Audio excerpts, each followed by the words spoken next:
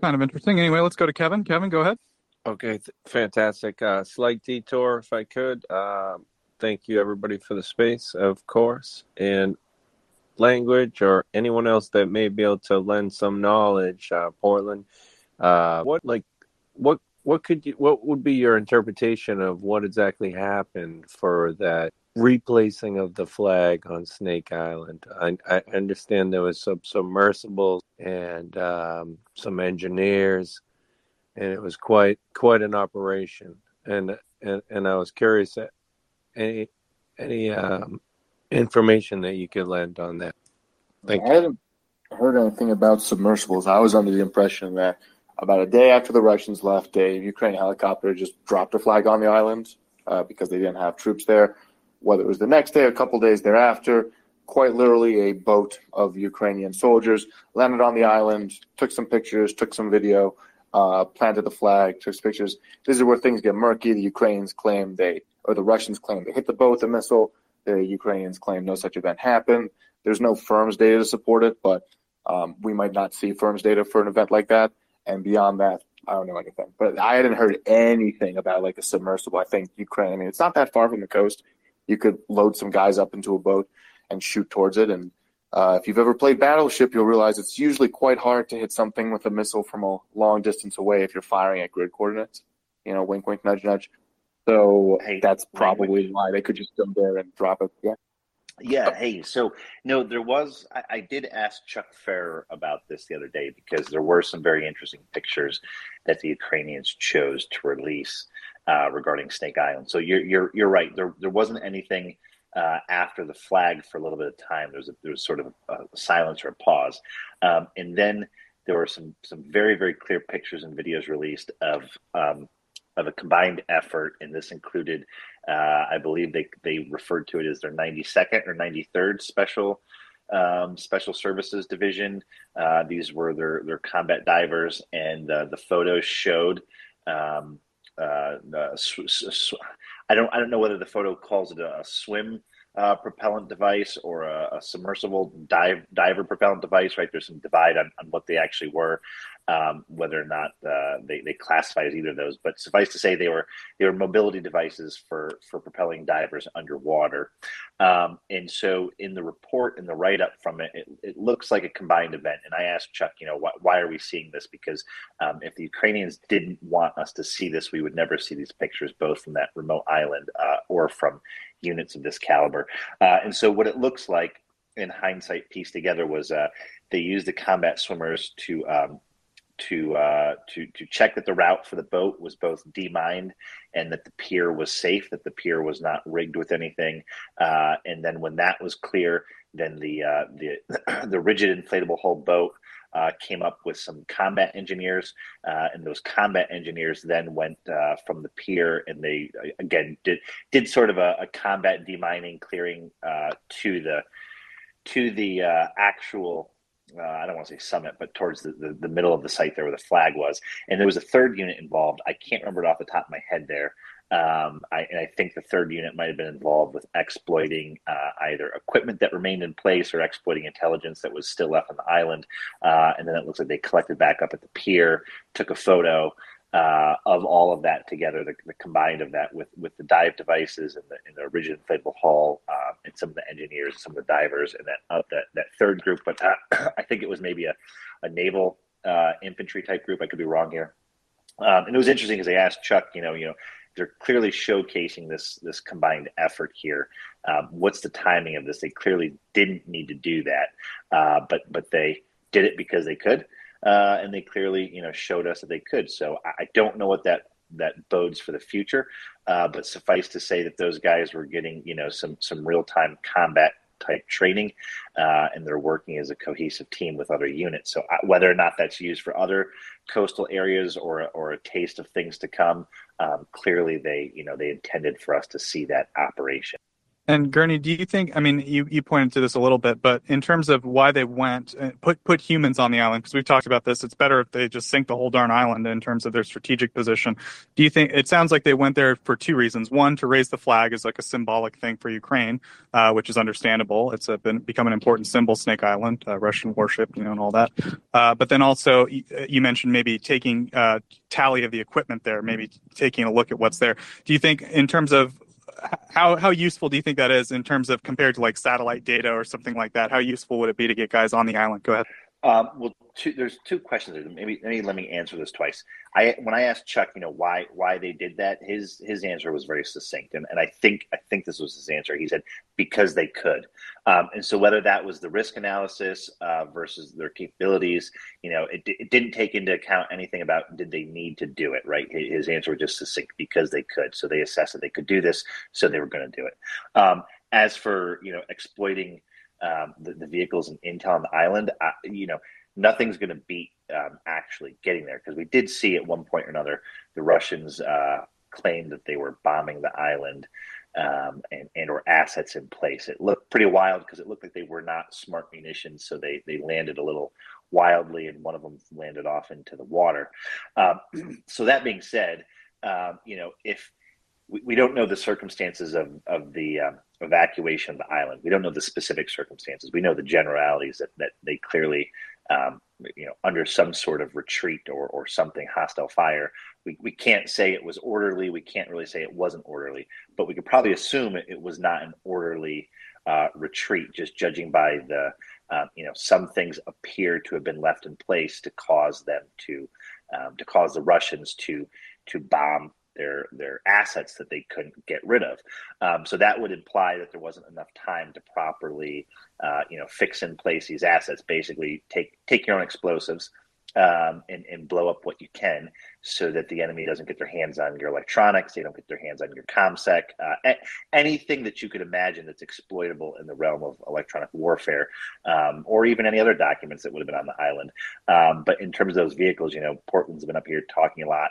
If there was Pantsirs and a Rancier on the island, this integrated air defense network, all of that, you can't beat getting an actual eyes on the ground to sort of assess what bits of equipment, and they would have probably been told. I mean, these are organizations that would know how and what to exploit with. They're not planning on taking the vehicle off the island, so they might have had a better idea. But you're not going to be able to do that from the sky.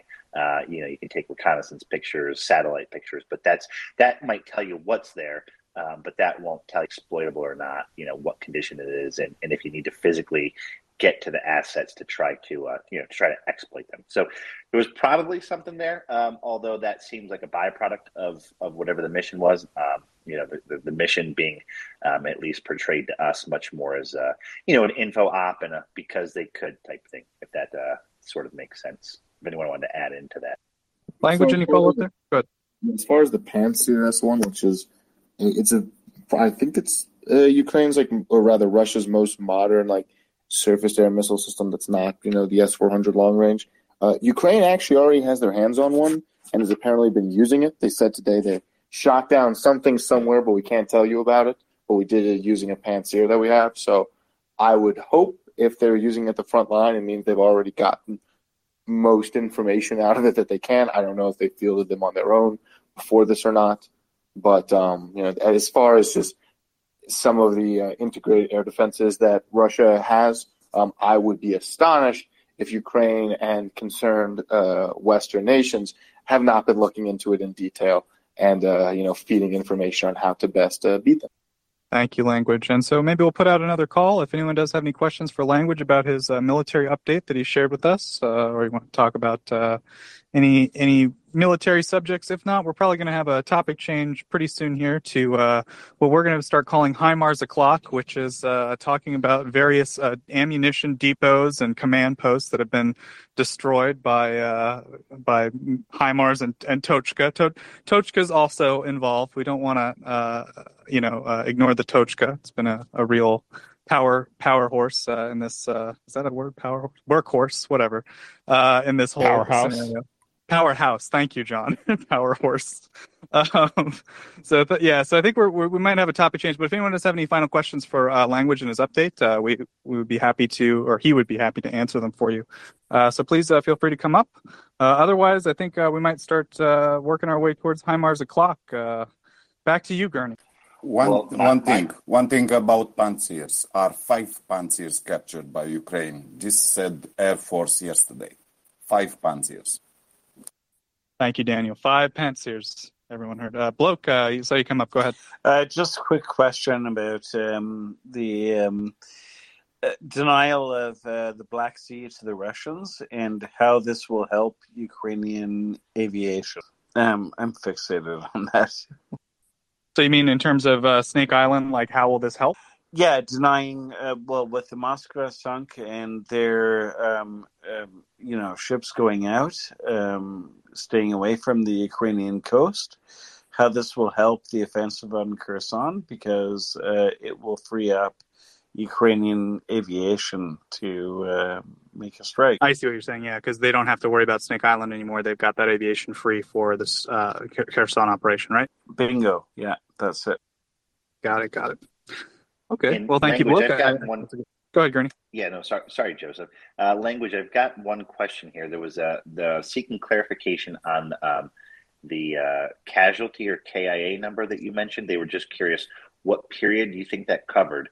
And just for reference, I think they mentioned it might have been a 7K number, if that rings a bell with you. Right. So the Ukrainian government today said that 7,200 uniformed personnel are missing in action, with a number of those presumed not to be dead and gone, but to be POWs. And there also may be perhaps some people who have, abandoned their post or, deserted or whatever. 2,000 of those are Ukrainian mainline army. Another 5,200 of those is pretty much everybody else, from the National Guard to territorial defense forces to the intelligence services to police, etc. That's, I believe, up until now. I think it's just since the war began, really, or since the invasion began, I should say. It's not like this happened over the past couple of days. This has happened over the past, the entire duration, really. So, if you're looking over almost 140 days of this, there's another, 7,200 who are missing. I know we don't generally talk about Ukrainian casualties here, but that number seems pretty in line with, the losses that they've taken in the field. Like you would expect to see, not everybody's going to be dead. Not everybody's going to be wounded. Some people are going to kind of shuffle off and die, not be found. Other people will be captured. Some people will have a change of heart once they're there and say, hey, I don't want to die, and they'll leave. And, especially with the larger POW numbers that we've seen Russia be able to take, I wouldn't be surprised if a number of these are prisoners of war in one of the camps somewhere in Donetsk or Luhansk. Any follow-up there, Gurney? No, thanks, Language. I think that probably answered their question. I can't speak for them, but I think you covered the time period pretty good there. So I've got sort of a question to put to Portland to ask him which way maybe we should go with these two questions. Portland, would you like to talk about a significant emotional event for 3 potential flag officers, or would you like to talk about supernovas, and that being Nova Kakhovka? I mean, I'm having a pretty good day regardless of which one we do first. So, dealer's choice. Yeah, I was just going to say dealer's choice, but that would probably be you to pick here. You pitched the question. That means that it's your choice. Okay, I couldn't wiggle out of that one. All right, let's go with one of my favorite idioms here: a significant emotional event in Kherson. So just to catch everybody up to speed, set the table here. Welcome, Dr. Francis. We got a couple hands up. They're probably looking forward to this discussion. Kherson area. Okay. So it was mentioned that a command post was targeted successfully in the Kherson area, and I believe specifically this was at the somewhere near the Chernobyevka airfield facilities that the Russians keep reinforcing. Don't take that for certain. I'm a little fuzzy on reports, but in that It was reported in that strike there was quite a few fatalities, and in that command post that was hit was 3 of the top-ranking people that were killed in that command post. So these are just reported as killed. So I can imagine there's many more that are wounded or at least taken out of action that are in command positions. That one of them was the chief of staff for one of the combined arms armies in that area. The other one was the colonel commanding the 22nd Motor Rifle Division, so a divisional size unit, their commander. And then the third one that was mentioned, there was like 3 or 4, but the third one that was of significance was an artillery commander of that Motor Rifle Division. So the division's artillery assets, their major artillery assets. Liberal hot mic there, could you mute yourself? So it was... So those were the 3. I think there was a 4th one in there. There was someone else added to it. But yeah, so the table's set there. So Portland, John, take it away. And I know we have a question here, I think, from Dr. Francis as well. John, do you wanna start? Sure, I can run through the list of names of the officers. Let me just pull that up. It's buried somewhere in here. Give me one moment. I'm having to scroll through about 1 billion messages to try and find this. Okay, so I'll cover a couple of very basic pieces of this. So the divisional unit was the 20th Guards Motor Rifle Division, which is considered pretty much the elite of the Russian army. The 22nd that you mentioned there was the 22nd Army Corps, which was actually formed in 2016 for the specific purposes of holding and defending Crimea. So it's a pretty significant outfit. It's kind of remarkable that they caught this guy this close to the front, because the 22nd Army Corps has its headquarters in Simferopol. You wouldn't expect them to be that far forward. As it stands right now, the entire Kherson front appears to be being run by the chief of staff for the 22nd Army Corps, who is a colonel. So that is a guy who should be commanding a brigade, is commanding a full front of multiple divisions. It's really it's pretty remarkable. Now, Portland, there was some I got a few DMs earlier today that we were sort of debating that title of colonel to try to look up, was this a battlefield promotion, shuffling around? Was a colonel sent in because, so if it was a Western unit commanding that motor rifle division would by all means be a general officer, of the rank of general, some form of general. But it looked as if there was information to support that colonel, depending on the size of the division, that colonel was a regular title within the Soviet structure. I could be wrong on this, but this was discussed a little bit back and forth. So there was a little bit of discourse on it, just saying that no, in some motor rifle divisions, especially depending on the size of it, that they are regularly commanded by a colonel. So I didn't know if that changed your assessment at all. My first thought of hearing a colonel commanding it was like, yeah, that sounds like a battlefield promotion, aka somebody was killed prior to that, and they're really struggling to shuffle officers around. They put a lower ranking officer in charge of that. But I don't know, if that's definitive, but it just seemed that there was information that did support that some motor rifle divisions are commanded in other times by a colonel. So I don't know what to make of that. So colonel is both a rank and a position in the Russian military hierarchy. The chap that we are talking about right now holds the rank of colonel, not the position of colonel. And yes, it is that is confusing. It's confusing to everyone, not just to you.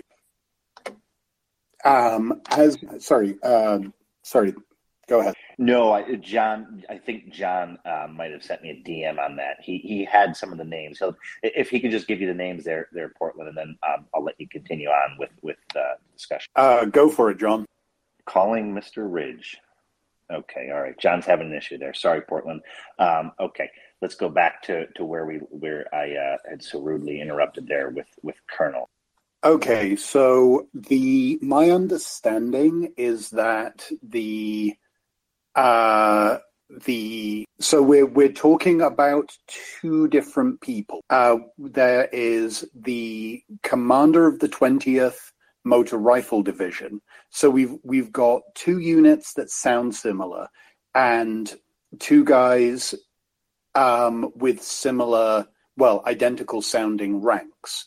So there is the 20th Guards Motor Rifle Division and the Chief of Staff of the 22nd Army Corps. Okay.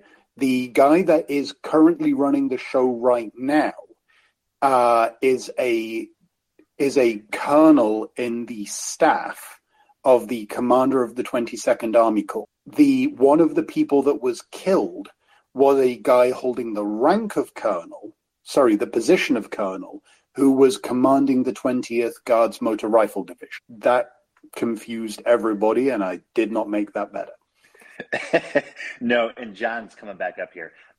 So, John, I know the one. So, for the actual Army, for the echelon above the Motor Rifle Division itself, there was a Major General.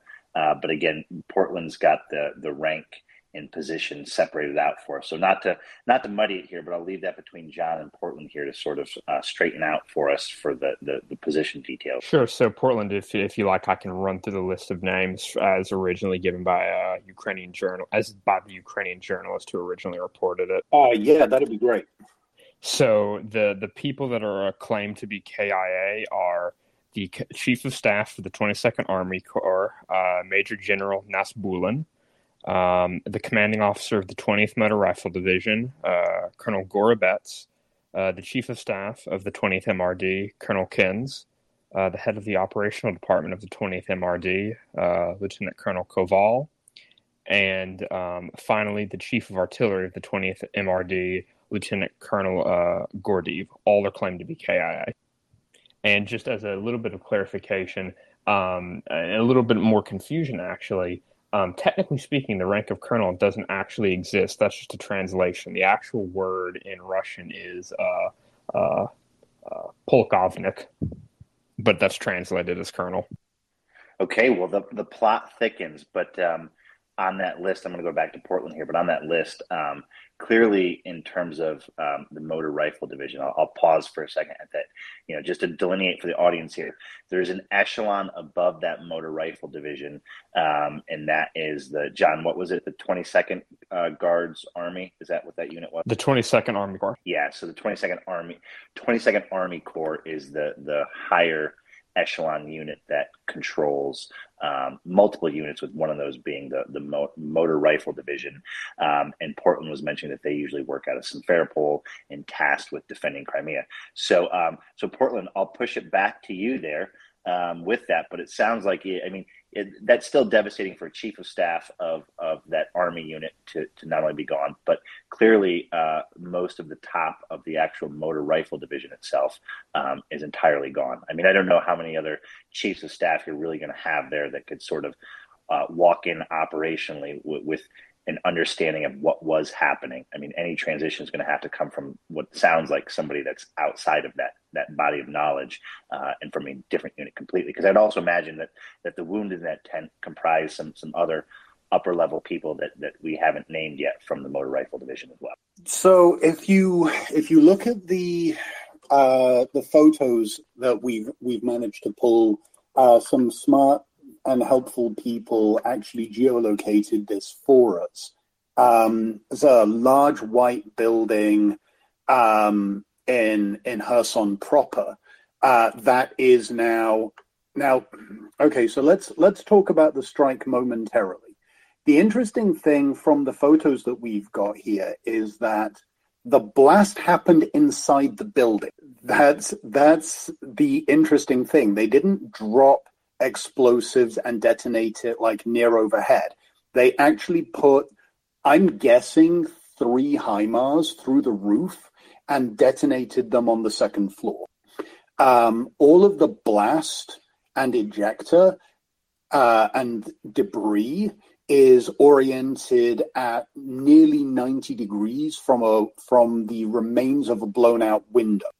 So, and when you say this building, Portland, this white building here, could you give a sense of size and scale for the audience? Because when I first looked at the photo, I was thinking, it might be a smaller command post, but I was sort of impressed with the actual size of the building shown in the pre-pictures where it wasn't destroyed. But it looks relatively large. Can you give sort of just a general size and scale that it's not a small building?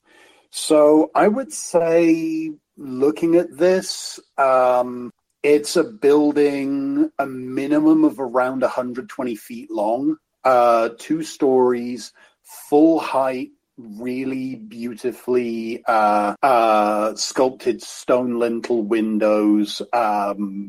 You're looking at if you start from an image in your head of a pretty standard European palace, that's what you're talking about here. I mean, it's a very, very big building. So a not insignificant tin shack, sort of. Oh, yeah. I mean, it's a stone shack, but yeah, let's go with a not insignificant big stone shack. Now, there's a couple of interesting details here. Judging from the central 1, 2, 3, 4, 5 of those, so that's 40. Yeah, I'd say about 120 feet long, probably on the order of 25 feet wide. So, it's a big building. It's across 2 floors. I understand that it has a full height basement. So there's room in here for several hundred people to work pretty comfortably. Thanks. And the reason I'm asking that, because it seems like the discussion is going to go towards the munition here. And I'd like to set that up just sort of, if the building is a not insignificant tin shack, it's a pretty big building, and it's masonry construction or stone construction of some sort, pretty significant. It seems like it would take a lot of boom to make that fall down. And I think you're going to walk us in that direction of what makes that boom happen. Well, so the interesting thing is that it didn't burn. It didn't fall down. The roof is caved in. There is a large amount of rubble in the arena, and now the photos that I have only show me a relatively small portion of the after. But I am certain it's the same building, and I'm looking at this. I would say we've got. I'm looking at maybe a third of this building, and my guess is that this was hit by certainly not less than 2 and not more than 4 munitions that were coming down more or less straight from above, punched a hole in the roof, which was a wood frame with. It looks like some sort of tile, some sort of fairly thick, robust ceramic tile. So that's punched right through the top, and it's detonated inside the building. Well, I say they. What we're looking at here is somewhere between 6 and 12 HIMARS. So they really, really wanted to fuck this building up. And they wanted to kill everybody inside. And it looks like they might have gotten their wish, because if you think about it, the 5 people that were killed are the 5 most senior officers in a motor rifle division. You would not ordinarily have these 5 people in the same room at the same time if you could possibly avoid it. Yeah, and I'm going to pause there for 1 second because maybe this is might be known to you and I, but for the audience's sake here, why might you not co-locate those people together in a similar room for a situation exactly like this? Like where might they normally be located, even if they're in the top of the command structure? Where would they be located? Like, how would you normally do that to not co-locate them together? So, generally speaking, you would have a situation where these people only coexist in the same space as little as possible, because if all 5 of these guys are dead, then it is not immediately obvious who the successor in the chain of command is. And therefore, you will have a period of total paralysis in the division. Nobody in the division will know who is in charge. So you will, generally speaking, have a commander, a staff, and the staff will have specific jobs. One of these guys was the commander of their artillery brigade, right? That guy has his own staff. So for the most part, when he needs to go tell his boss something, he will send an under. So go ahead. Yeah, no, thank you. So basically that old adage here, you don't want them to all fly on the same airliner together. It just doesn't make sense. It just introduces a little bit too much risk that they could disperse out, that they don't need. They could radio, they could teleconference if they had, theoretical facilities for this, right? But should those facilities not exist, or there's some sort of necessity for them to meet together, whether they can't communicate or there's, someone's coming from Simferopol, that's an interesting aspect to understand why the chief of staff, maybe he was making a motivational morale visit, but again, to add the chief of staff, not just the top of those, not just the top of the command for the motor rifle division, right? You're adding in also the deputy chief of staff for the Army echelon above that, all into a single room together. So yeah, so let me frame it there and ask you about perhaps the paralysis. And I don't have a scope of how many divisions are operating in the Kherson area or Kherson to Nova Kakhovka. It clearly has to be more than one. But do you have an idea and understanding of how many divisions may be between that line there? So the 22nd Army Corps has its own 6 brigades. So that's 2 divisions. The 20th Motor Rifle Division is another 3 brigades of its own. Probably more than that. I think it's 3 brigades with a couple of attached regiments. So roughly speaking here, you're talking about 3.5 divisions. Okay, so we've got 3.5 divisions potentially operating between that line there. They've got 2 bridges to their back, that being across the Dnieper River. One at Nova Kakhovka, which is a dam and a hydroelectric power plant, as well as a reservoir device that helps keep the water height above a certain level so that water can be diverted into the Crimean Canal. But let me just ask you this. So their egress has 2 bridges. There might be more than 2 in Kherson, but if I'm just grouping it generally, saying there's a bridge in Nova Kakhovka and there's an access in Kherson. So let me just ask you this. With that known, and with 3.5 divisions spread out and a bunch of brigades underneath this, but no divisional commander for one of them, and no chief of staff for the army above that, what do we think tonight looks like for some of those brigades? Are they running around? Are they talking to each other? Are they operationally paralyzed? What might that look like? Honestly, that requires getting into the psyche of Russian senior officers who, for the most part, went into this feeling like they were pretty much untouchable, and are coming out of this knowing that Ukraine can and will kill them. So, I think that if it's me in one of those positions, I'm very nervous. I am very, very nervous because I know that there is nobody in the army group above me that really has the full picture. That all of that institutional knowledge and all of that,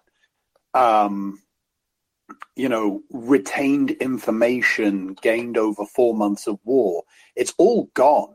Everybody that was in that room, that was the entire head shed. They're all dead. And that rhymed, and that was accidental, but I'm going to claim it. You're talking about people who are seeing, say, 1/3 to 1/4 of the big picture, knowing that the guy behind them that is supposed to know everything that is going on doesn't. Even if they got a guy, even if they didn't have that full paralysis, the guy that is going to have to come in to replace these people is not going to know what's going on. So if you think about what you would want to do in the run-up to launching a generalized offensive against a major enemy subunit, one of the last things on your list is, if you can, kill everybody at the division level and above. And Ukraine just did it. Yeah. And let me add one more variable and maybe pause to take questions from the listeners have their hands up on this section of Kherson to sort of cover some things that maybe I didn't ask there or Portland that you'd like to speak to. But complicating that potential, not knowing what's going on or not knowing if there's people above you that can sort of handle the situation. So what do these lower units feel? We can't get into their head, right? But we can also assume it does not help things if those lower units not only learn of that, but if simultaneous to that, they learn of, and there was an ammo depot in Kherson reportedly hit too, but if you also learned that major ammo depots were being hit, and those were staged on your side of the river, on your side of the Dnipro, you might start to worry. You might start to worry tonight that things aren't going in your favor. And not only might you not be effective, but there might be an information run on the bank, so to speak, in terms of some of the chaos that introduces. And I'm sure some of the Ukrainians are capitalizing on some smaller or key positions in some key lines where some Russian troops are just looking to their left and to the right, and they're saying, well, I just heard this is gone, and they might not want to be the last company holding the line when they're not sure that anybody else is holding it. Even if they're holding, they're not sure that everyone else is holding their portion. And so that starts sort of an information run. Could I pause there and ask Portland that question, and then we'll open up to others? I missed a large part of what you said there. You dropped out for the middle, third of what you just asked.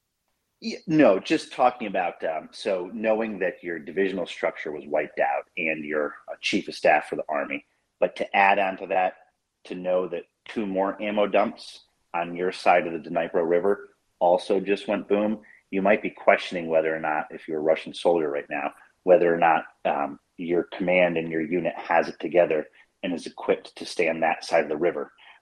You might be asking yourself tonight, what sorts of ammunition do you have or don't have? Even if it's not in your company, right?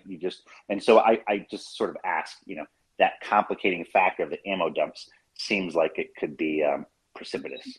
So you've got an additional complicating factor on top, which is which specific ammo dump. Because we'll get onto this in more detail in a little bit. But the ammo dump that was hit was the storage dump for Russia's long-range air defenses for this area. So you're looking at that and you're saying, okay, so wait, I have no top cover. The people who know where my artillery support is coming from are all dead.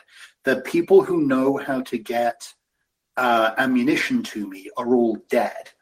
The people who know where my left and right adjoining units and who is responsible for reinforcing me if I get pushed from the front, they're all dead. My air defenses have 1 reload at most, if that.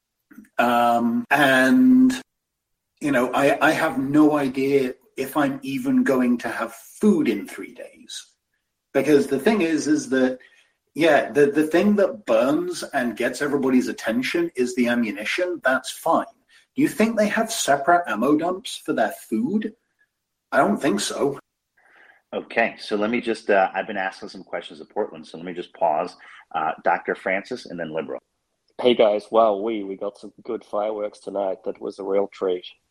As soon as that clock strikes HIMARS, I think my pulse quickens a bit. I can just imagine how satisfying it must be for Ukrainians that are operating those systems after all of these hard years of fighting to have these magic systems now where they can basically press a button and a bunch of Russian commanders get immolated on the other end. But anyway, I have just a short question, and then I'll make way for Liberal. So it seems like Russia is having a hell of a hard time with their air defense trying to interdict these HIMARS strikes. Is that unexpected, or is there something intrinsic about the system that it makes it difficult to defend against?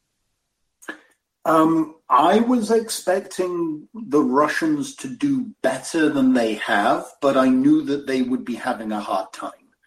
I didn't think it would be this hard, but I knew that it would be difficult, because if you think about the complexities of compiling a comprehensive air picture where you've got, say, between 6 and 12 high-speed missile tracks coming in, they're coming at a very steep angle. These things fall from really very high.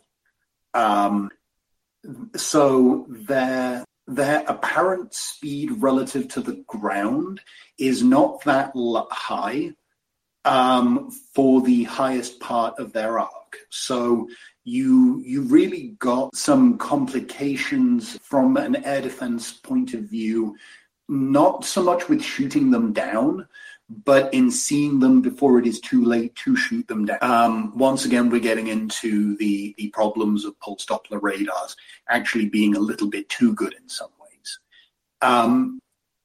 I figured initially, my estimate was that Ukraine would need to plan on having roughly a third across the board of all of their HIMARS launches intercepted by Russian integrated air defenses. To this day, we haven't seen any evidence of a single successful interception. Now, Portland, I'll add my own complicating factor here. There was some open source mentioning, I think it was a tongue-in-cheek piece or actually an official release that from the Ukrainians that said they were repurposing 40 or 50-year-old perceived obsolete Soviet hardware, and it makes a great complement for the HIMARS systems. And the reason I say that, so it ended there. I don't think this is letting anything out of the bag because it clearly would be known. They wouldn't have mentioned that. But it seems like going along with that, there's been reports that attached onto it that seems to imply that whatever the radars are dealing with for incoming, that the sequencing the Ukrainians are using with Grad rockets, with HIMARS, with Caesars, and or with Tochkas, that they've found a combination or sequence of events that really seems to increase their success rate. And that was mentioned directly in that sort of piece that mentioned the Ukrainians repurposing, finding great use in the Grad, the Smerch rockets. What would you say to that? If there was some sort of, even if we don't have to mention the sequence or whatever, what would you say to that if that was likely for increasing the success rate of the HIMARS and the recent Tochka strikes, which seem to be more successful as of late? Yeah, I think that makes perfect sense to me. I knew that they were really complicating the Russian air defense picture with the combination of Tochka-U and HIMARS. You really have to you have to arrange your air defenses radically different for these two systems. Tochka is a very big missile that comes in on a relatively flat trajectory going really fast. Like it's something like a Mach 5.3 missile in the terminal phase. Where HIMARS is a slow-burning rocket motor with an extremely high apogee that never actually gets to be going that fast until you're in sort of the last 10,000 meters of your terminal dive. So the way you arrange your air defense assets and the complicating factors. Okay, so the way you even configure your moving target indicator for one missile versus the other renders it useless for the opposing missile. So, I mean, that's a very serious problem for the Russians to solve. Godspeed, and I'm glad it's their problem, not mine. I don't think that they're going to come up with much, to be honest, because every counter that I can think of that would tend to mitigate the usefulness of HIMARS would render them more vulnerable to Tochka, and everything that they could do that would mitigate the usefulness of Tochka would make them more vulnerable to HIMARS. It's a bit of a difficult situation for them to be in. And that's, again, that's only accounting perhaps, say, for the increase in efficiency, targeting efficiency of maybe the LAT from 80% to something closer to, 99%, et cetera. So even if they were to deal with that, they're still looking at something that is still going to hit, would it be roughly 80% of the time with the HIMARS? I forget what was quoted out there in the literature. I mean, basically from the evidence that I have in front of me, I haven't seen any evidence of a single failed HIMARS strike. Thanks, Portland. Okay, we're pulling Dr. Paul up. Liberal, I know you've been waiting. Go ahead, Liberal, and then we'll go to John and then Dr. Paul. Thanks, Gurney. I have a question for the poet, Portland. People always see the violent side of explosions and associate you with that, but you do have a sensitive side, and you also are capable of poetry. So I have a question for you, sir. Kherson, do you see, with the advent of the HIMARS, the reshaping of the battlefield by the Ukrainian forces? And given that, do you have, if you can put on your conjecture tinfoil hat, do you have an opinion of when we may see a counteroffensive in Kherson? I honestly, at this stage, I expect it inside the next. Inside the next what, Portland? If you figured out that you've got an enemy that is willing to play this dumb, that they would put these 5 people in the same room and at the same time in artillery striking range from you, you don't want to kill those people until you're ready to move. So, sorry, you said inside of a week or inside of a day or what? Oh, under 2 weeks. Got it. Thank you. Sorry, I thought you cut out because you said I would expect it inside of, and then we didn't hear what you said. So I just wanted to make sure we got it. Thank you. Gurney, back to you.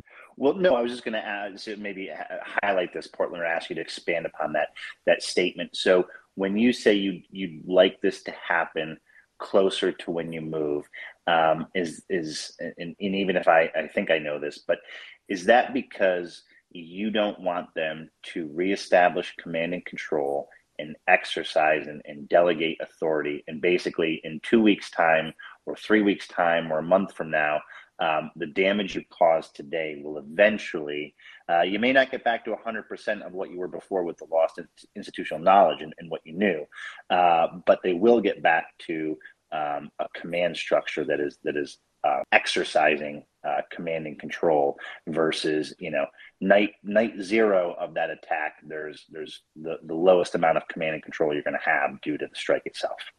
Could you just elaborate on that or repeat that? Yeah, that's exactly correct. But I can make this real simple for the listeners. I'm going to ask you, Gurney, have you ever been in a fist fight? Well, I usually try to avoid them because that's the best way to do it. But I've still gotten in a few scuffles, unfortunately. Okay. Do you want to fight a drunk person or an unconscious person? If you have to pick, you're giving me the moral quandary here. I know the answer. Are you going to get me to say the answer out loud? Go on, say the answer out loud. Well, there's risk involved in both of those, right? But there's much less, even though the drunk guy is less risky. Okay. We're the unconscious guy. You're gonna attack the unconscious guy because of the risk. Exactly. So even a even an incompetent commander still exercises much more command authority and is more capable of making more joined up decisions than no commander at all. If you've got 22,000 Russian soldiers and you can take those from being a single coherent unit under an inept commander and make them 22,000 individuals who have just become profoundly aware of their own mortality, that's the option that you want to go for. So, you know, if you are in a fight with someone, think about your priorities. What are you going to do first? Well, step one, if you can, is blind them. Step two is cut them off from resources that they need to prosecute the fight, i.e. air. So you're going to choke them. Step three, if they are blind and they can't breathe, you're going to hit them in the head until they fall down. Okay? Well, now that you say that, it makes it much more clear, because I thought you were assuming I walked up to the fight and the guy was unconscious, but now I get it. I thought there was a sort of Nick from your unit might have made a few unconscious people in his time and just and just set them up to a fight anyways. No, I'm jesting. Taking the moral question out of this entirely, because war is a fundamentally amoral business.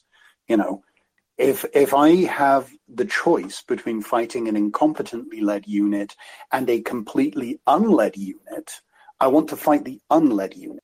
Yeah, that was a nice way to say it.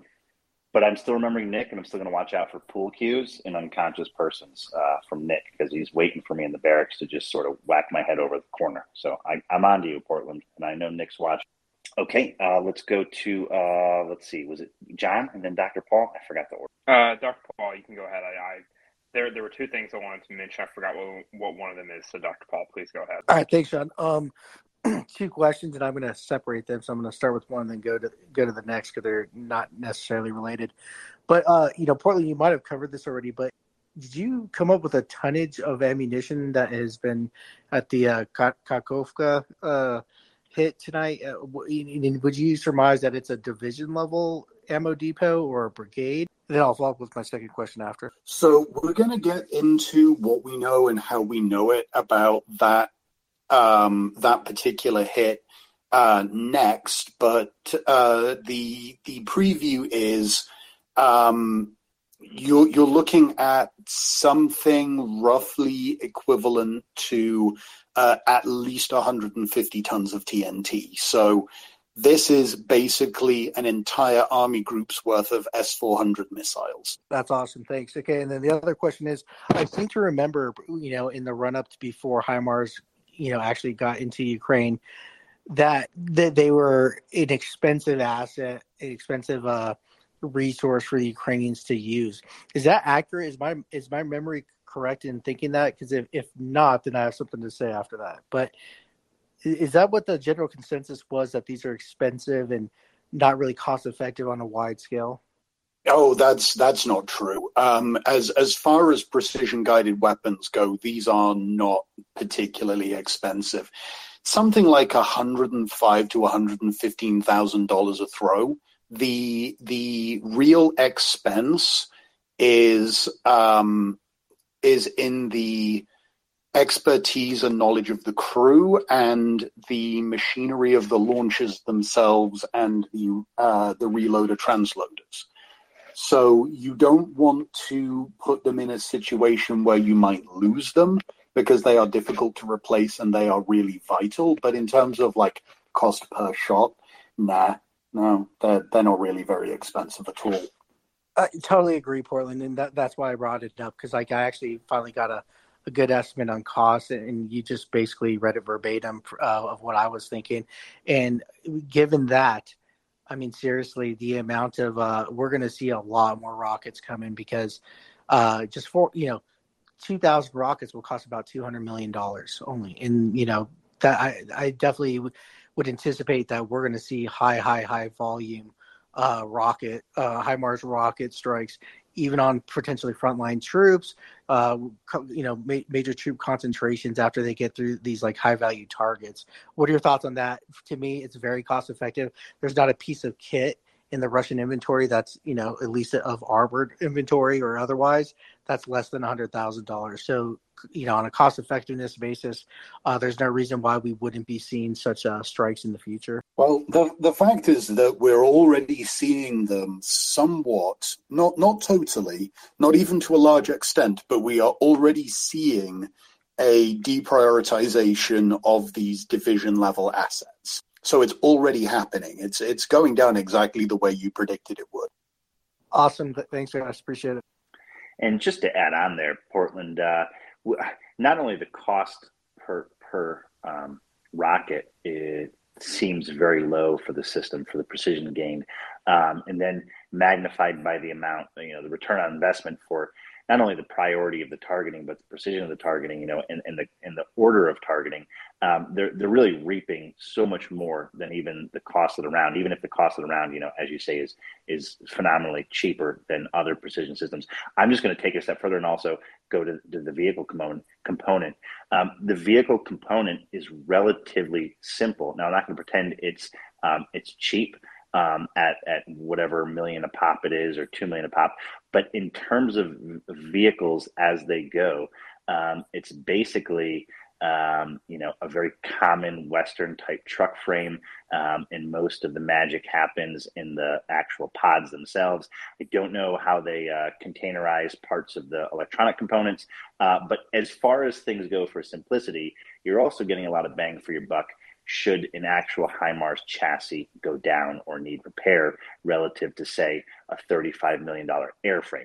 I know they're not equals here, right? Their capabilities are not equals, but I'm just talking about in terms of the simplicity. If we're talking about lower cost rockets and lower cost chassis, they're just extracting some of the most maximum value you can out of something like that. And some of those reasons, clearly the U.S. and the Western have gone with air superiority. So these things, might have sat as a back burner, so to speak, in our arsenal, right? Nobody's seeking a land war only in Europe under these circumstances with limited air engagements. So it might have been an afterthought or as a small component of a Western